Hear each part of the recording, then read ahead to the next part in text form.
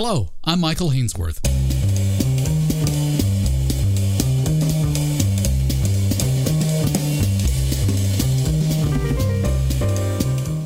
The Environmental Summit COP26 may be in the rear-view mirror, but objects may be closer than they appear. Regardless of Canada's commitments on the world stage, selling climate change action at home will take work. But Canada's biggest bank has spent the last year investigating how best to shift to a net zero policy by 2050 or sooner. It calls this the $2 trillion transition. It believes areas like transportation, buildings, agriculture, and the oil and gas industry are all poised for growth through tech innovations and strategic opportunity. RBC reports Canada pumps as much greenhouse gas emissions into the atmosphere today as we did a generation ago, about 730 million tons of CO2 and other GHG, making us the world's 10th largest emitter. John Stackhouse, Senior Vice President at RBC, and Cynthia Leach, Senior Director of Thought Leadership at the bank, offered their insight. And I began by asking about the hardest part of putting together a report that is just this comprehensive. Ooh, none of this is easy, but certainly trying to develop projections and interdependent ones that are looking 25, 30 years out is going to require various data sets, various bases of knowledge, and a range of assumptions. So all of that, makes it fascinating, important, of course, but full of challenges. Cynthia, if you estimate that we need to spend at least $60 billion a year to cut emissions by 75% from today's levels, where's the additional $45 billion above what we are already spending going to come from? Well, it's going to have to be a joint effort. A lot of that's going to come from the private sector, meaning private businesses, meaning households, meaning investment vehicles like pension funds, and some of it's going to have to come from the public sector. There's a lot of uncertainty and risk around some of these transition pathways, and the public sector has a role in managing those risks and crowding in private investment. And let's not overlook the consumer, which often gets forgotten in policy conversations. We map out a case for $2 trillion of investment and spending over 30 years. That's manageable economically, although we need clear plans to make it effective. But even that amount of capital, even with the technologies that we assume are going to scale, there's still going to be a gap to get to net zero by 2050.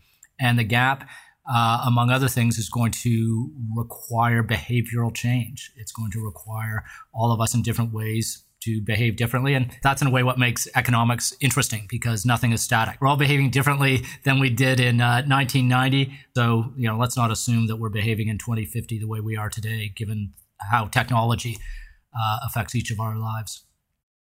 What do you say, though, to the criticism that, to your point about the consumer getting on board with addressing climate change, that the consumer's consumption habits are such a small part of the actual problem, and that only a handful of very large industries and countries that are not Canada are largely responsible for this, and if they just did their fair share, we'd all be fine?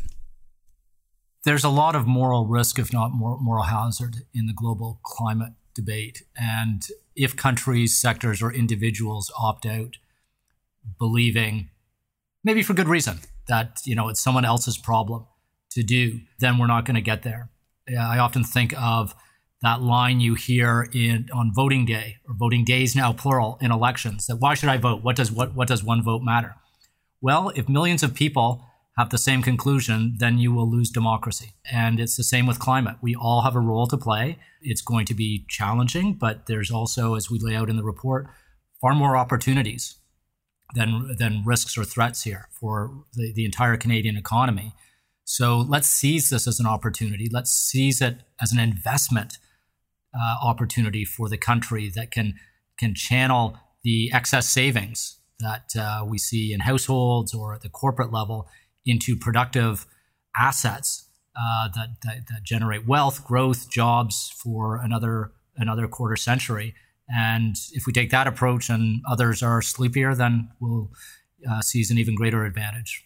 This is a remarkably in-depth report. And at the end of it, I started to wonder, did Dr. Seuss's Lorax have it right? Can we really rely on the trees, as the report suggests, to do some of this heavy lifting?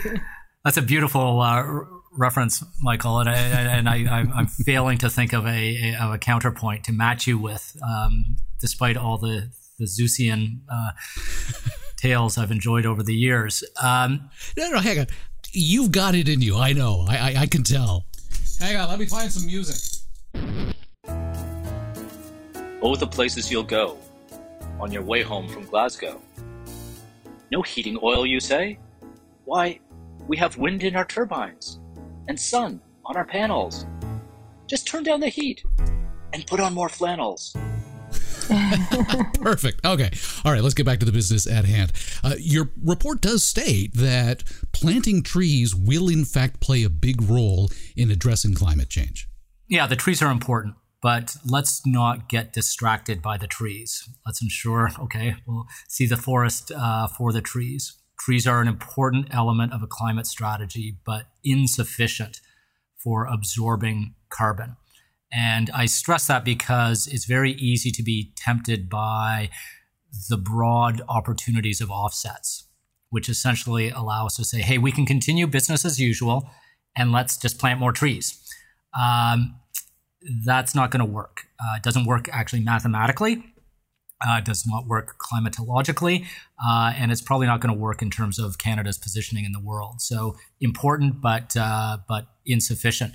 Fortunately, we have a kind of portfolio of options well beyond offsets, of abatement technologies, as they're called, that allow us to capture the carbon or gas emissions at source and put them back in the ground or keep them in the ground.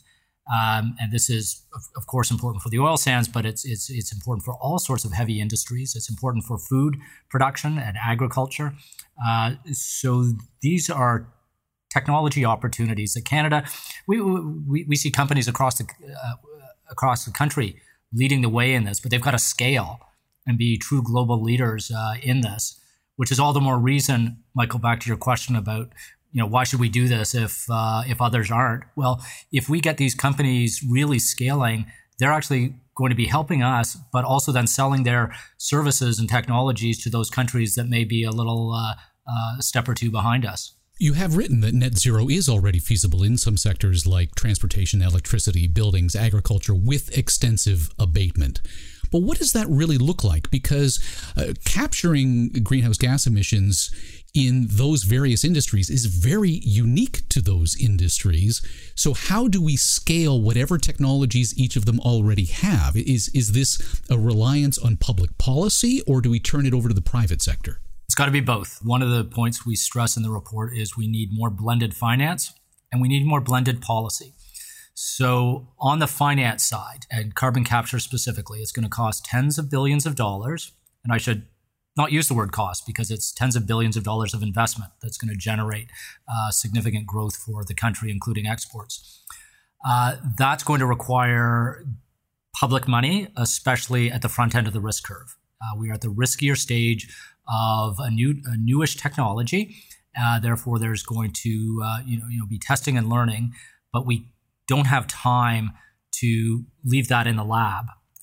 We've got to scale it as it develops, and use private capital that tends to be behind the public capital to finance that scaling.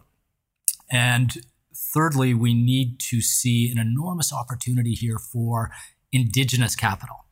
So we have public capital, private capital, and indigenous capital, which is growing significantly, fortunately, and is looking for these sorts of opportunities. And it's not just the money. There is a need for knowledge and leadership and participation, as well as ownership in this. And I think everyone's keen to see that going. Then so that's blended finance. And we need new structures for this, Michael, because it may be different for the oil sands than it is for heavy industry, than it is for agriculture. Same with blended policy. This is going to require federal, provincial, and local policy alignment. If you're going to build a contraption or a carbon pipeline in different parts of the country, these are 10 to 25-year projects. And we're hearing from investors who are looking at opportunities around the world.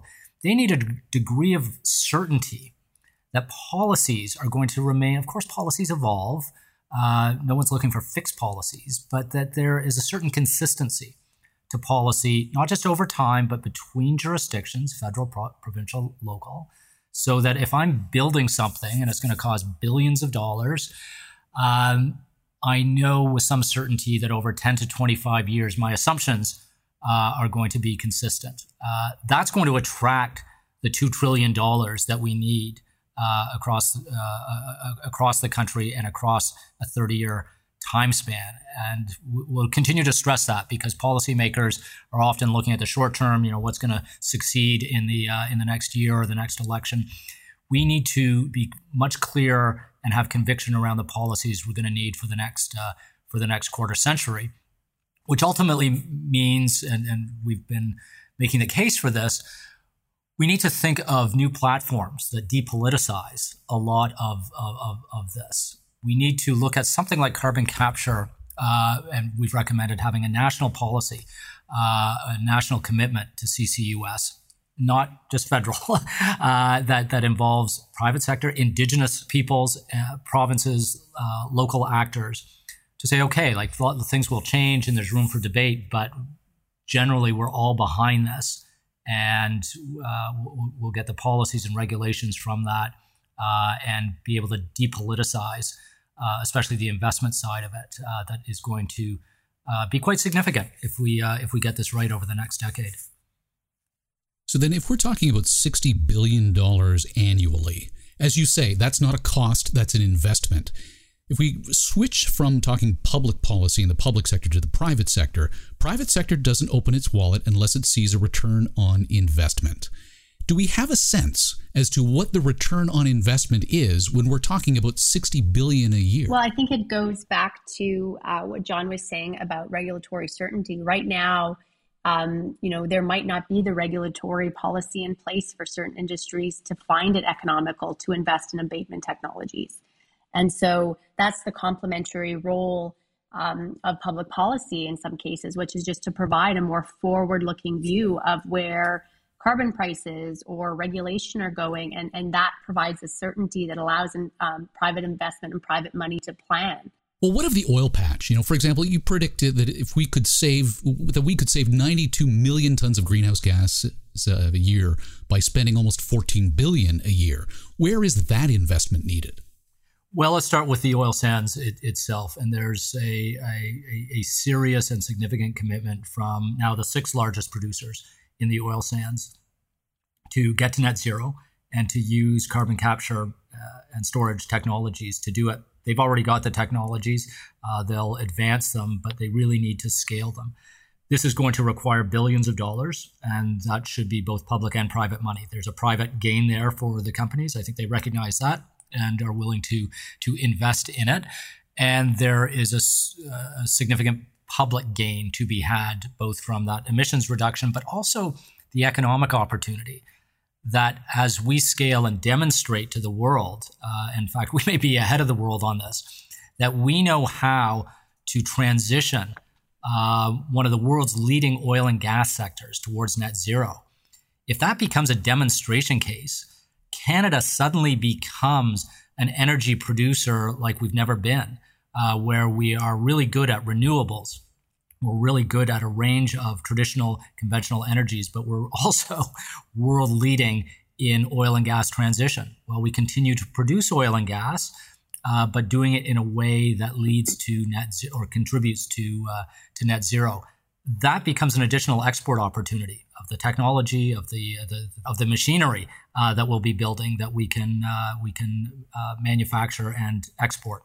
Even beyond the global competitiveness opportunity, there's also an upside in meeting our own decarbonization goals. $2 trillion is our estimate, but the cost of technology can fall, as we've seen with electric batteries. It's not something we can necessarily rely on in a lot of fields, so we haven't incorporated that into our investment or into our calculations rather. But that's an opportunity as well, in investing early and in a measured way in various of these pathways, as we could see a fall in costs as well that make it a little bit easier for us to reach net zero. I'd be interested in coming back to something, John, that you had pointed out when we were talking about if, the others aren't doing it, why should we type of thing. Outside of the oil patch, if you believe heavy industry can reduce GHG by 35 million tons through cooperation with the United States, why do we need our biggest trading partner on side? Is this just to ensure that we don't put ourselves at a competitive disadvantage by incurring costs that they don't? Partly that, and partly because they are our biggest, best customer. And we're starting to see this play out in the real economy, in aluminum. Or aluminium, as some listeners may prefer to pronounce it, in steel, in manufactured products, where consumers of those products, building infrastructure or construction, are saying, wow, you're telling me we can have green aluminium or green steel. That's really interesting to us. Their investors, let's say a pension fund that's trying to get to net zero, is going to say, well, we may not finance that office tower if we don't know that that the steel and glass that goes into it has a positive contribution to net zero. Canada suddenly becomes a more competitive exporter to the very big and growing U.S. market for all the things we're good at producing. This is not new stuff for us, but the processes, the way that we make this stuff, is changing and making us more competitive. And also making us more competitive for investment. Investors are saying, okay, if you're building a new factory line or a new steel operation that has a clear, demonstrable, accountable net zero strategy, we'd actually like to get our money into that versus a brown operation somewhere else. You can make a steel mill green? Absolutely, and Canada is doing that in Sault Ste. Marie. Already at Algoma. So getting the input, the energy, it takes a lot of heat, which requires a lot of energy to make steel. Same with other products. The more we can decarbonize that, the closer the steel mill gets to being green. And if the technology is right, it's also cheaper, which makes us more competitive. And listeners to this podcast know how important competitiveness is to Canada's prosperity. And our climate strategy needs to be seen as a critical part of a long-term competitiveness and growth strategy. Some listeners might be surprised to learn that buildings are the third largest source of GHG, but you call it net zero ready. Commercial buildings may be able to see that cost-benefit analysis, but how do we convince 4.5 million households to retrofit their homes to help pull 65 million tons of CO2 out of the equation? Yeah, Michael, I'm having flashbacks to really bad TV commercials that I watched as a kid about, wasting electricity turns people off. Jimmy Jewell. I remember Jimmy Jewell. Yeah. Okay, we're aging ourselves. Yeah, this is a problem. This is a Canadian problem. We're guilty as charged. We are energy misfits and abusers as a people, and even though it's not in our economic interest, it's just something we're not good at. So we need to apply a number of economic ideas to that challenge. One is behavioral; it's nudging. Maybe it's not Jimmy Jewell in the 2020s, but whatever is going to nudge people to turn their lights off or turn the temperature down a bit is going to be important. But we also need to continue to look at the technologies that allow us to improve our homes. The building technology, but also the monitoring and optimization technology that allow you to control, or better yet, with AI, for a robot to control the energy inputs into your house or your building or your cottage, so that you don't need to think about it. And that, in fact, takes a bit of the human behavior out of the economics, and sometimes that is good. So there's various forms of nudging that need to take place, and just encouraging people to think about the household budget and how they can continue to save money by managing the energy inputs more efficiently. And in some cases, those supports aren't even financial, because in the building space, we know that a lot of technologies are economic. It's just, those payback periods are very long term for an individual homeowner, and it engenders, short-term disruption to, tear open your walls or or, undergo a renovation, and people don't necessarily want to do that. So as John said, part of it can be nudging. Part of it also could be more active policies that help, for example, lower income or cash constrained households invest, achieve the upfront investment in the technology with the payback coming later. And in other cases, just a more coordinated approach to encouraging these retrofits and renovations. A big area challenge as well is institutional buildings. Schools, colleges, universities, and hospitals, as well as government buildings, tend to be energy bleeders. And one of the reasons is that many of those institutions and operations don't have capital budgets for these kinds of investments. So they need to just carve out money from their annual budget to update the building or the plant. And that's not going to be sufficient. So how do we help that sector or sectors find the investment capital that they need? There's all sorts of instruments for this, but they're going to need to be scaled and sped up because, again, we don't have time as a luxury in any of this. It sounds like you're hinting as well at Industry 4.0 and the quantification of our entire world that IoT provides. We can put all these sensors in all these buildings, and there aren't any students in that classroom at this time. Let's, kill the heat to that room. Yeah, and smart buildings, as they're called, are pretty normal now in commercial real estate for a bunch of reasons. Companies see it in their bottom line, but investors want it. Investors are looking for real estate opportunities on the commercial side that have certified LEED certification. That becomes much more appealing to a whole range of institutional investors. And you know what? Employees are demanding it. It is harder to hire people in this day and age into a building that is not certified as climate worthy. That's a good thing. That's consumer demand in a different space, nudging the corporate side of the equation to take action and invest in something that is good for the climate, but also good for the bottom line. Yeah, back in the olden days, we called them sick building syndrome. Nobody wants to work in one of those buildings anymore. What though, Cynthia, of the 31 million tons of GHG that we can eliminate from agriculture? The perception may be that it's all cow burps and farts.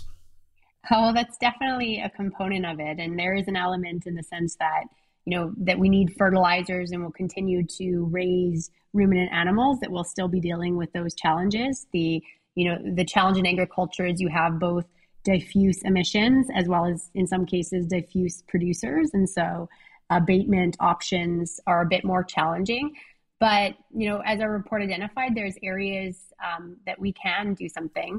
It includes, rethinking the way we apply fertilizer to our crops, or, in some cases there are innovations in how we can manage livestock production or manure management that could, trap or concentrate and trap those methane sources. And there's other aspects of agriculture that, I guess you would say have more conventional, potentially conventional transition pathways in terms of switching out fossil fuels. Some of those technologies aren't yet feasible for large-scale farm equipment, for example, but electrification could be a pathway as well. There's the challenge and there's opportunities for abatement, we know, but we can also need to remember that there could be opportunities with nature-based solutions on farms and tradable carbon credits. And so we need a strategy to provide farmers with the technology that can facilitate that type of market and encourage a net zero in the agricultural sector. So before I let you go, how does your report compare to the COP26 goals that Canada has announced it will work for? The COP26 goals are ambitious and will be a stretch from current course, which is one of the reasons we keep saying Canada needs a new playbook to get at a lot of these things. We have a good policy framework as a country, one of the best in the world. We have some good strategies on transitioning to net zero, including a good overall strategy about net zero. But as business listeners know, you need to get down to a plan pretty quickly. And that's where we're at right now. Canada needs more than one plan. We will need multiple plans across sectors. This is on every sector that starts to better articulate what technologies are available, what kind of capital is needed, what is the blended policy, this is up to more than one jurisdiction, that we're going to need over the next 25 years to get there. And then when that plan or those plans are articulated, over to entrepreneurs, innovators in the private sector, as well as the world of capital, to get behind this, which should be, maybe the most exciting quarter century any of us have studied in terms of innovation and economic advancement. But if we don't get on with the plan and getting the capital behind the right people and technologies, we're going to miss out on that on that time frame pretty quickly. So we have great ambitions and direction coming out of COP, but it's now time to get down to the dirty details of making this work across all economic sectors, and critically finding more and more ways to get private capital and ingenuity to lead the way. Yeah, well, we need to be focusing on global cooperation as well. It's about having our own plan, but having a plan, with some allies. And for Canada, that is clearly the United States. Part of it is related to reaching our own decarbonization goals. We know, for example, in heavy industry, that the carbon regulation means that the effective carbon price for that industry is a lot lower than that which the consumer sees, and that's related to concerns over international competitiveness and what happens if Canada has, a higher carbon restriction or higher environmental regulation versus major trading partners. So we know that the G7 is looking at border carbon adjustments as a way to limit this carbon arbitrage. And what that facilitates is, less concerns over these competitiveness challenges with increasing environmental regulation. And that allows governments to increase the demands on industry to contribute to more decarbonization efforts without having those negative competitiveness impacts. For Canada, this is going to be very important. We know the EU is moving ahead with a proposal that they've earmarked to start in 2026. The US and the UK are looking at it. And for Canada, whatever the US does is very important because our heavy industry is very export dependent. And as well, it's a very important sector in Canada. Our current, carbon pricing regime is pretty favorable relative to the States. And so that could insulate us from any negative impacts in the short term. But the thing with border carbon adjustments is they're so incredibly complex and that we don't know exactly how it will, sort out. There's a lot of subjectivity into implementing these mechanisms. So cooperation with our major trading partner is going to be important to ensure clarity for business. And so Canadian industry is not disadvantaged. John, Cynthia, thank you so much for your time and insight on our first podcast ever to reference Dr. Seuss. Hopefully, Michael, not the last. John Stackhouse is the Senior Vice President at RBC, and Cynthia Leach is RBC's Senior Director of Thought Leadership. Still to come from the C.D. Howe Institute, Ontario's Fall Economic Statement. Join us in person Monday, November 15th at the Toronto headquarters for the Honourable Peter Bethlen-Falvey, the Minister of Finance for the province. On November 25th, reviewing the Innovation Superclusters Initiative, Success or Failure? A webinar with Dr. Catherine Beaudry, the Professor of Economics of Innovation at Polytechnique Montréal, Daniel Herman from the Ontario Ministry of Colleges and Universities, and former Deputy Minister of Innovation, Science and Economic Development Canada, John Newbley. I'm Michael Hainsworth. Thanks for listening. You've been listening to the C.D. Howe Institute podcast with Michael Hainsworth. Subscribe on iTunes, Google Play, and Spotify. The C.D. Howe Institute is an independent, not-for-profit research institute whose mission is to raise living standards by fostering economically sound public policies. The Institute is widely considered to be Canada's most influential think tank and a trusted source of essential policy intelligence, distinguished by nonpartisan, evidence-based research and subject to definitive expert review. Visit cdhowe.org and follow us on Twitter and LinkedIn. Thank you.